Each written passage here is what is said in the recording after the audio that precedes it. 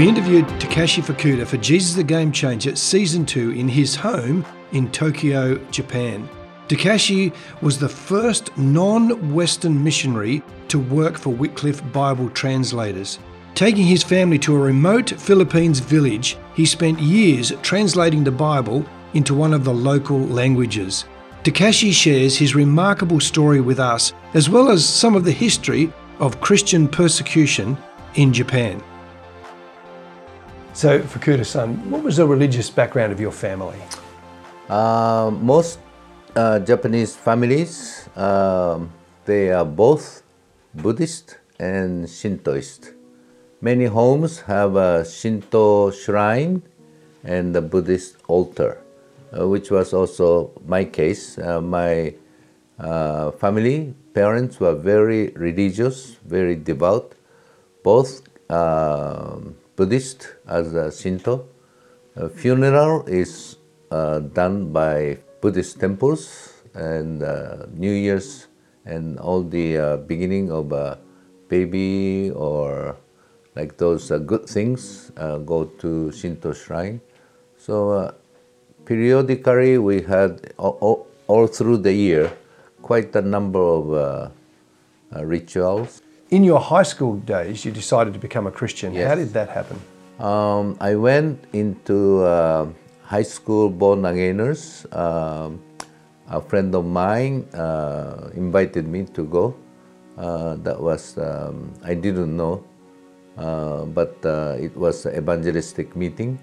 And then I was the only person, the new person who is there. So the preacher preached at me, and which is the story of Nicodemus, but I didn't understand. But people there, I felt they have something new, something shining, the atmosphere or the relationship among them. I felt they were very sincere and they are kind. So I decided to go to the regular meetings every week. So that was the beginning, yeah. Do you remember deciding that, yes, I'm going to be a Christian, I won't be a Shinto or Buddhist? I bought the Bible for the first time in my life, my personal copy. And I kept on going to the meeting, but also started reading from the book of Matthew. Then when it came to the section where Jesus is talking about the grave, the outside is white and painted clean, and then inside is rotten bones. So I felt that Jesus is talking about me. And because I was also listening to the gospel message, I understood Jesus died for my sins and make it clean. So I believed in Jesus.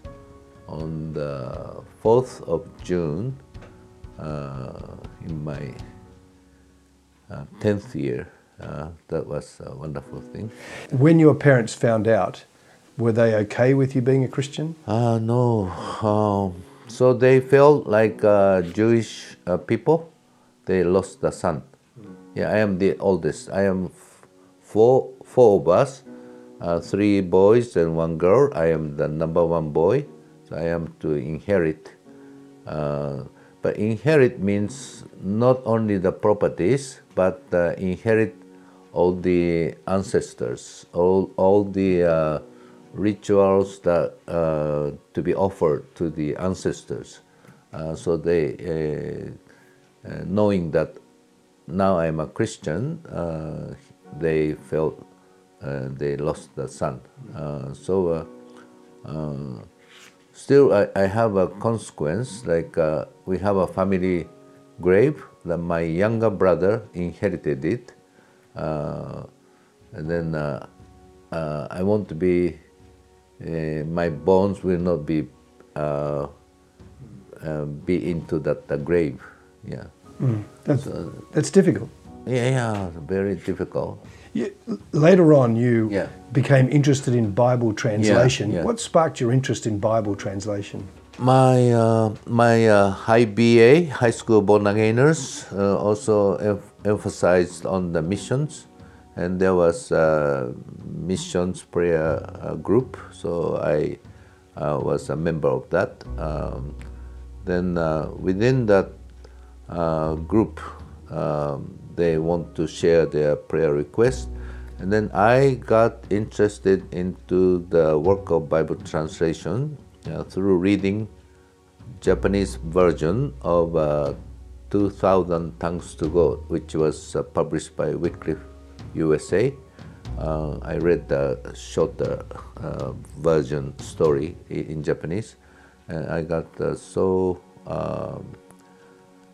interested because in my elementary days I had a hobby of listening to the shortwave radio, listening to different languages, imagining how the people look like, or how do they live their lives. So I had an interest in language and culture of different countries. Then I also had an interest in education, developed in my junior high school days. Then I became a Christian, wanting to share the good news of Jesus Christ. So those three things, the language, education, and evangelism, are in that booklet I read, talking about the missionaries going to Brazil, learning the language, and making alphabets or making dictionaries. I also like dictionary. The first book in my life I bought is the dictionary.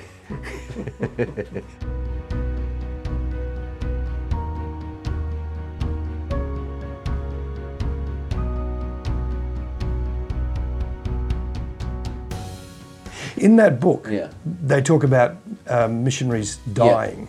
Did that not put you off? No. But the life of a missionaries will be very difficult. Going to the jungles of Amazon, life is very hard, very primitive. But learning the language, the unknown language, and the knowledge of that language is nowhere in the world. You are the first one to go. And then I really did my study, so I made a dictionary, and also I wrote the grammar of my language for my master thesis. So you contacted Wycliffe. Yeah. Were they keen? I wrote to the Wycliffe USA, that was Santa Ana, California, before. So I wrote, and then the letter went to the candidate secretary, and then this person wrote me back, and then I requested the printed materials be sent periodically. So I started receiving those, and then because I like language and then also learning English, so I translated some of them, and then started in my first year of university, started printing those news stories and to share with the Christians. So it was something. Were you the first outside of North America to become a Bible translator with Wycliffe? And Wycliffe started in USA, went to the first Anglo-Saxon, is it the correct term, or I don't know, but Canada, Australia, New Zealand, England, and also other Western nations, Germany, like Netherlands and those countries. By the time I wrote, there was about 20, 25 Wycliffe organizations. But Wycliffe Japan was the first non-Western Wycliffe that was established. But leadership was hesitant because of, so Uncle Cam, I respect him and founder, and because of him we are here now. But he had also influenced by the U.S. culture. That his idea was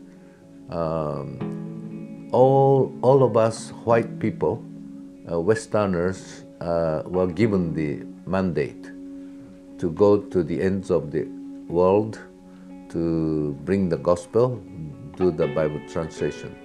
So he really wanted to basically U.S. Christians the chance to go out, do the task. So in his radar scope, he didn't have non-Westerners coming to join. It's a very difficult thing for him. Yeah. So he was struggling, I think, what to do, what is the will of God. But praise God that they discerned and then decided that Wycliffe Japan be the first non-Western Wycliffe organization. And after that, there are many Wycliffe organizations, and then now over 50% of all the Wycliffe workers come from non-Western nations. But that is the result of the 200 years of sacrifices and efforts. You ended up going to the Philippines. Yeah. So give us a picture. You go to the Philippines, you're there with your wife, you're in the village. What do you do? That in 1977, there were 3 openings of new Bible translation offered to us. So we went to the first one on the list, and then decided that we'll be assigned there. So there was no road, so we had to hike over the mountains 10 hours. It gets to about 2,300 meters high, and then go down, so up and down. We had 2 kids, 4 and 2 years old, and narrow path, lots of leeches. So that means no electricity, no road, no clinic, no telephone, no running water, no gas, no toilet, no shower. You go down to the river to take a shower, and there was only one pit hole toilet, very simple, just a hole in the school. So we went to the school for a toilet. Any time you thought this is not a good idea? No. This is where we should be. But it wasn't easy, especially when our kids get sick. No way, just hold the baby or hold the kids and pray. So it was a difficult time. And was the village open to you being there? Were they keen for you to be there? We flew to a neighboring village, then hiked 10 hours, and we spent 2 days there. And village people, about 2,000 of them. Then the tribal leaders and school teachers and government workers, about 100 of them gathered in the afternoon of Sunday for about 3-4 hours, talking about whether they allow us to come or not. And then they were there memory or experience of the wartime. That was 1977, so 1945 to 22 years. The first Japanese they have seen after the war. There were, in that region, there were many fightings, battles, so many dead Japanese dead soldiers.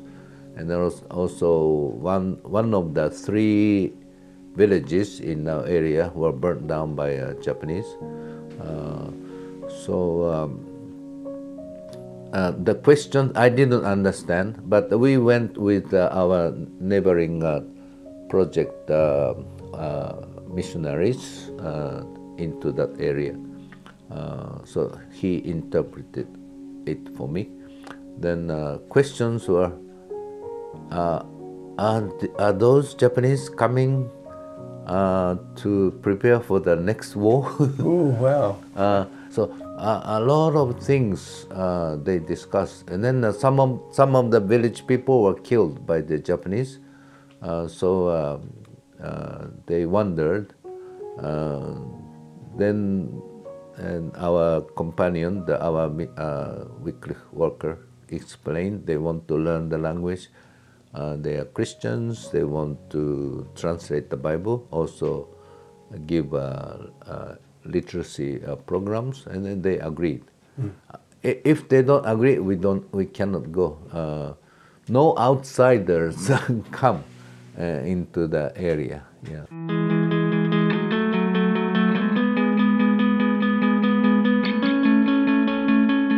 What book in the Bible did you start on? We did the book of Luke.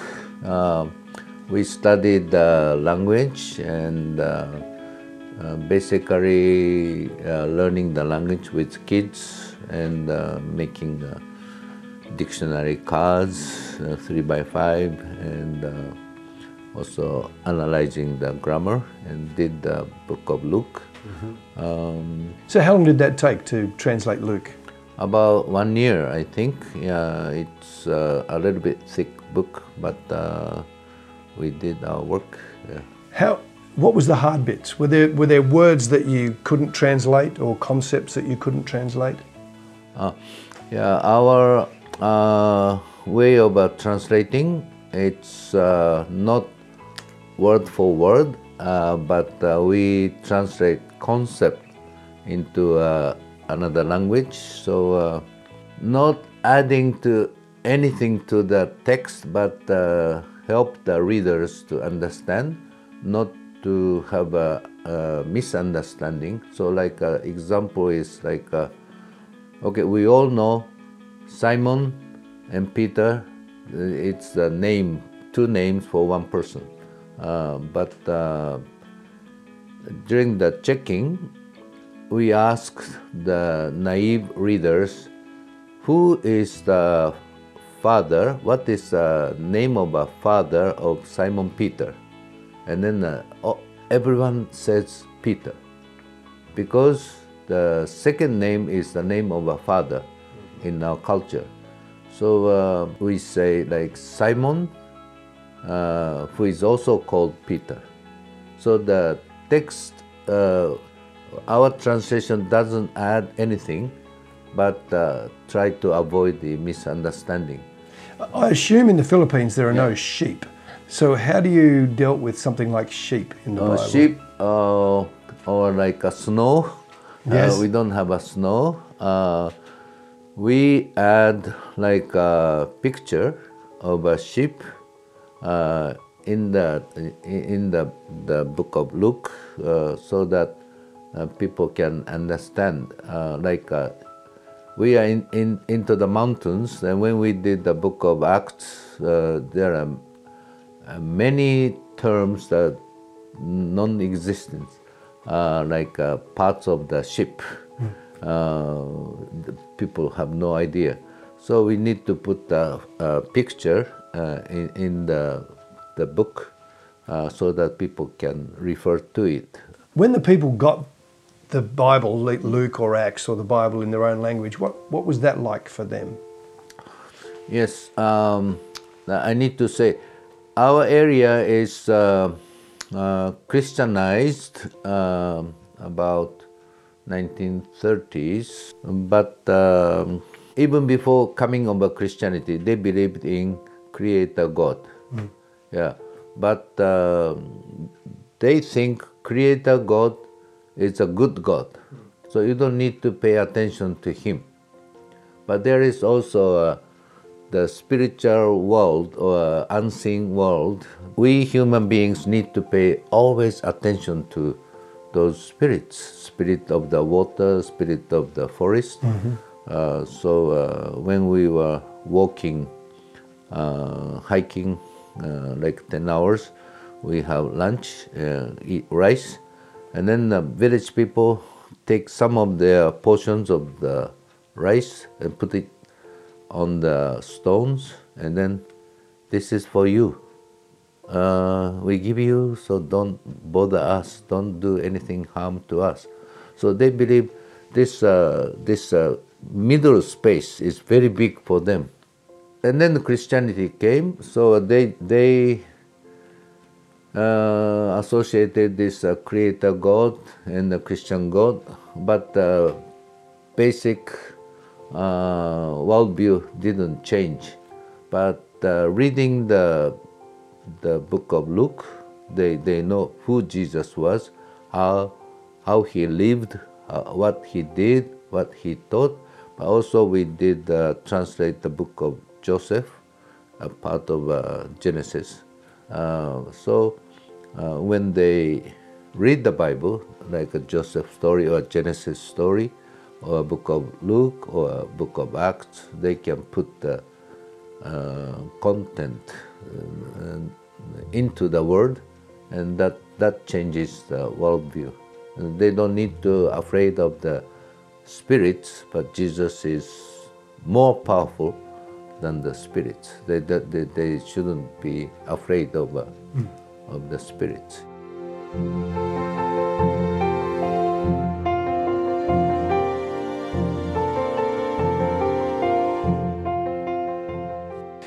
In Japan, there was 250 years of oppression of Christians.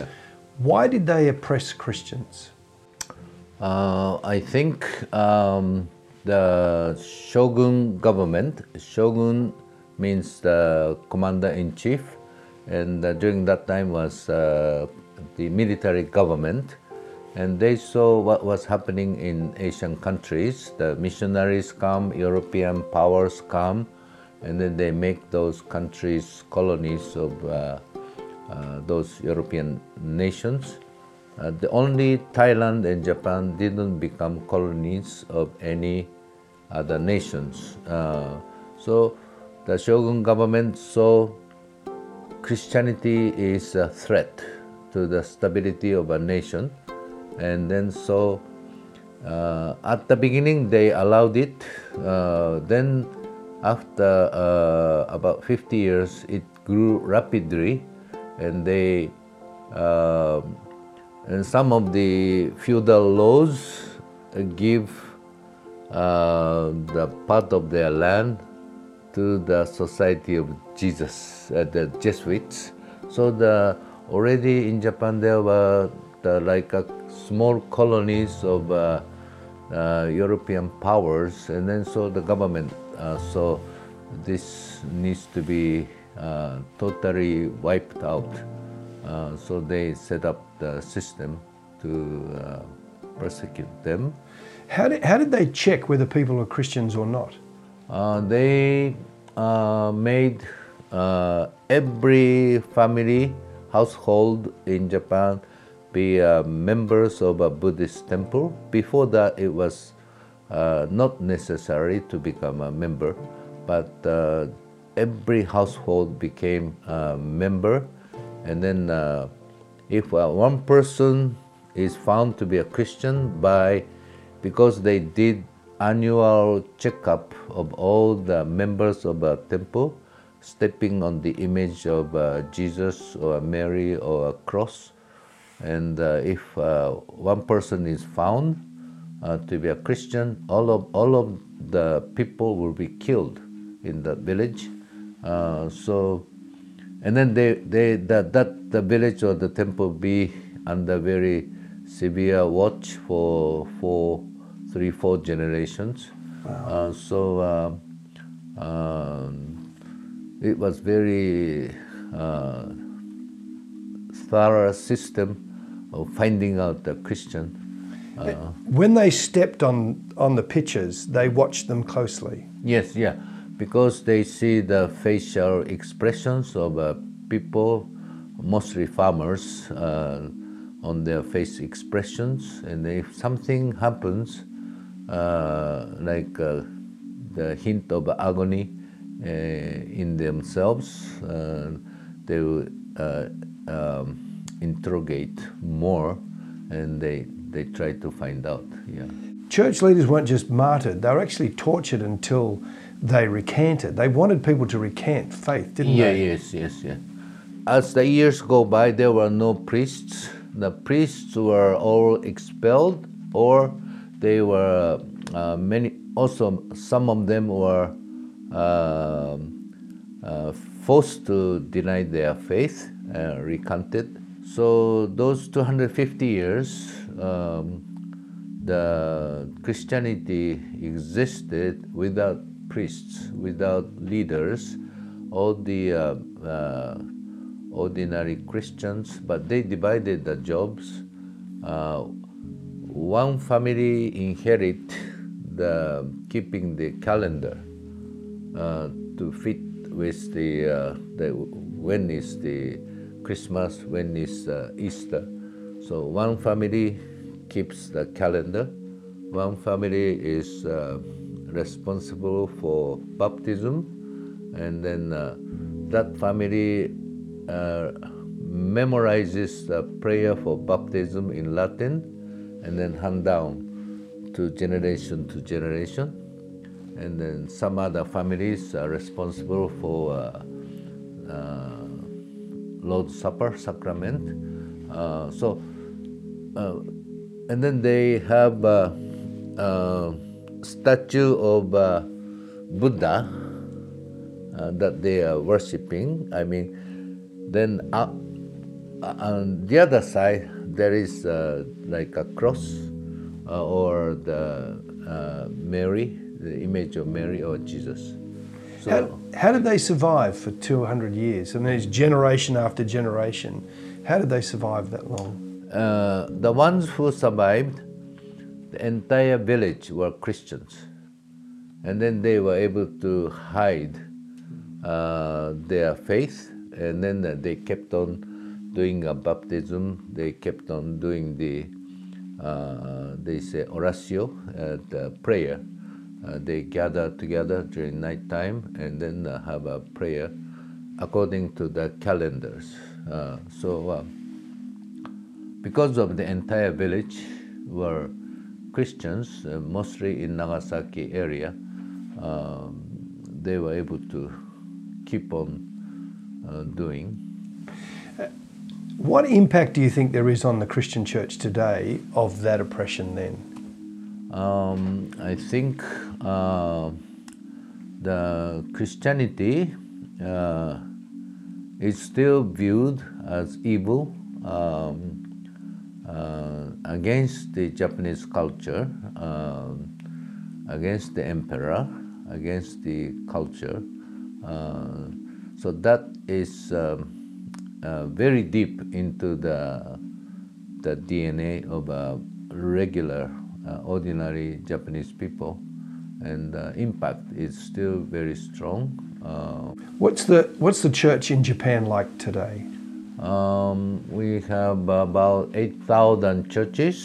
Many churches were planted after the war. Many mission organizations came out from China and then landed in Japan and started their work. But also there were many churches even before the war. Then 8,000 churches, 10,000 pastors, but it is aging population now as a general, and also the Christian church. So the members, believers are also aging, but also the pastors, leaders. So I am 72, but 70 years old and above, 5,000 among 10,000. So 50 to 70 is 4,000, 40%, and 50 years old below is 1,000, only 10%. So that means also the church in Japan, they became believers, and then they were able to maintain their faith, but didn't share their gospels to their neighbors, also to their children. So the average of time span of Christians in the church is 4 years. You make a lot of efforts to win a person to Christ and be baptized, but after 4 years, average, they disappear. So what is the size of the churches, of those 8,000 churches? What's the size of those churches? The average is 25 people.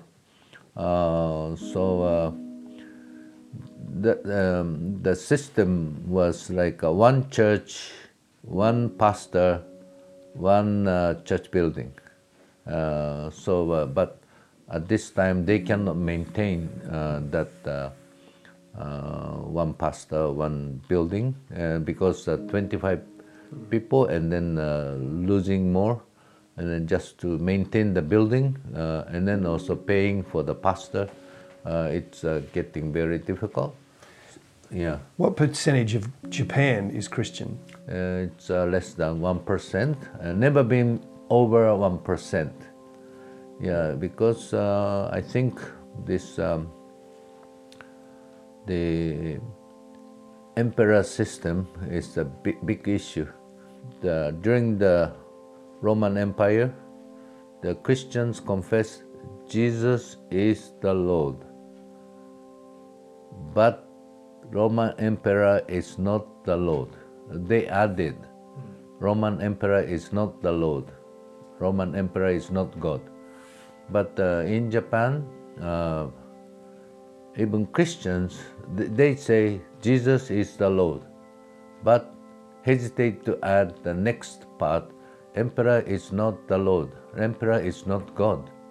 So during the World War II, also a very severe persecution of the Christian churches. Hundreds of pastors were imprisoned, but they were forced to go to the shrine to worship. So the pastors led the church members to go to the shrine to worship, and then come to the church and start the worship service. The reason they say is to save the lives of the members as a pastor. If we say Emperor is not God, we'll be killed.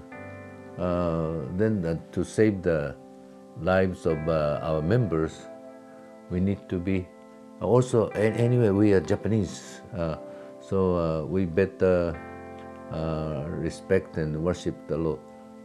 Emperor. So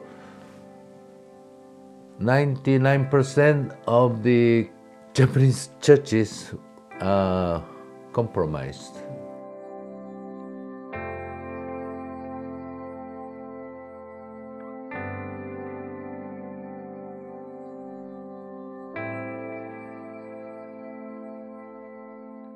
This series is called To the Ends of the Earth. The church is geographically to the ends of the earth. So what does that phrase mean for you today? I believe that the ends of the earth, in one sense, the peripheries to the unnoticed, even very near to us, physically, geographically. There are people who are neglected, people who are not seen, having difficulties in their lives due to many political or economic in different reasons. But there are people live in the peripheries, and these people, I think, to me, is end of the earth. Like people who cannot hear. Mm-hmm. Wycliffe is finding at the initial stage of doing sign language translation, and also who are blind, the visual impaired. Those people are also very difficult to reach, but they are there, very near to us, but they are the ones, I think. And finally, Jesus the Game Changer, what does that phrase mean to you? Jesus changes everything. A person needs to be changed, but also when you go into a ministry, it is inevitable that you will also change, you will be transformed, but also the gospel message, the word of God changes the culture and the history of the ethnic groups. And so I believe also Japan, in terms of culture, it is really against Christianity, but culture needs to be changed, and the gospel is the agent of change, I believe. Yeah.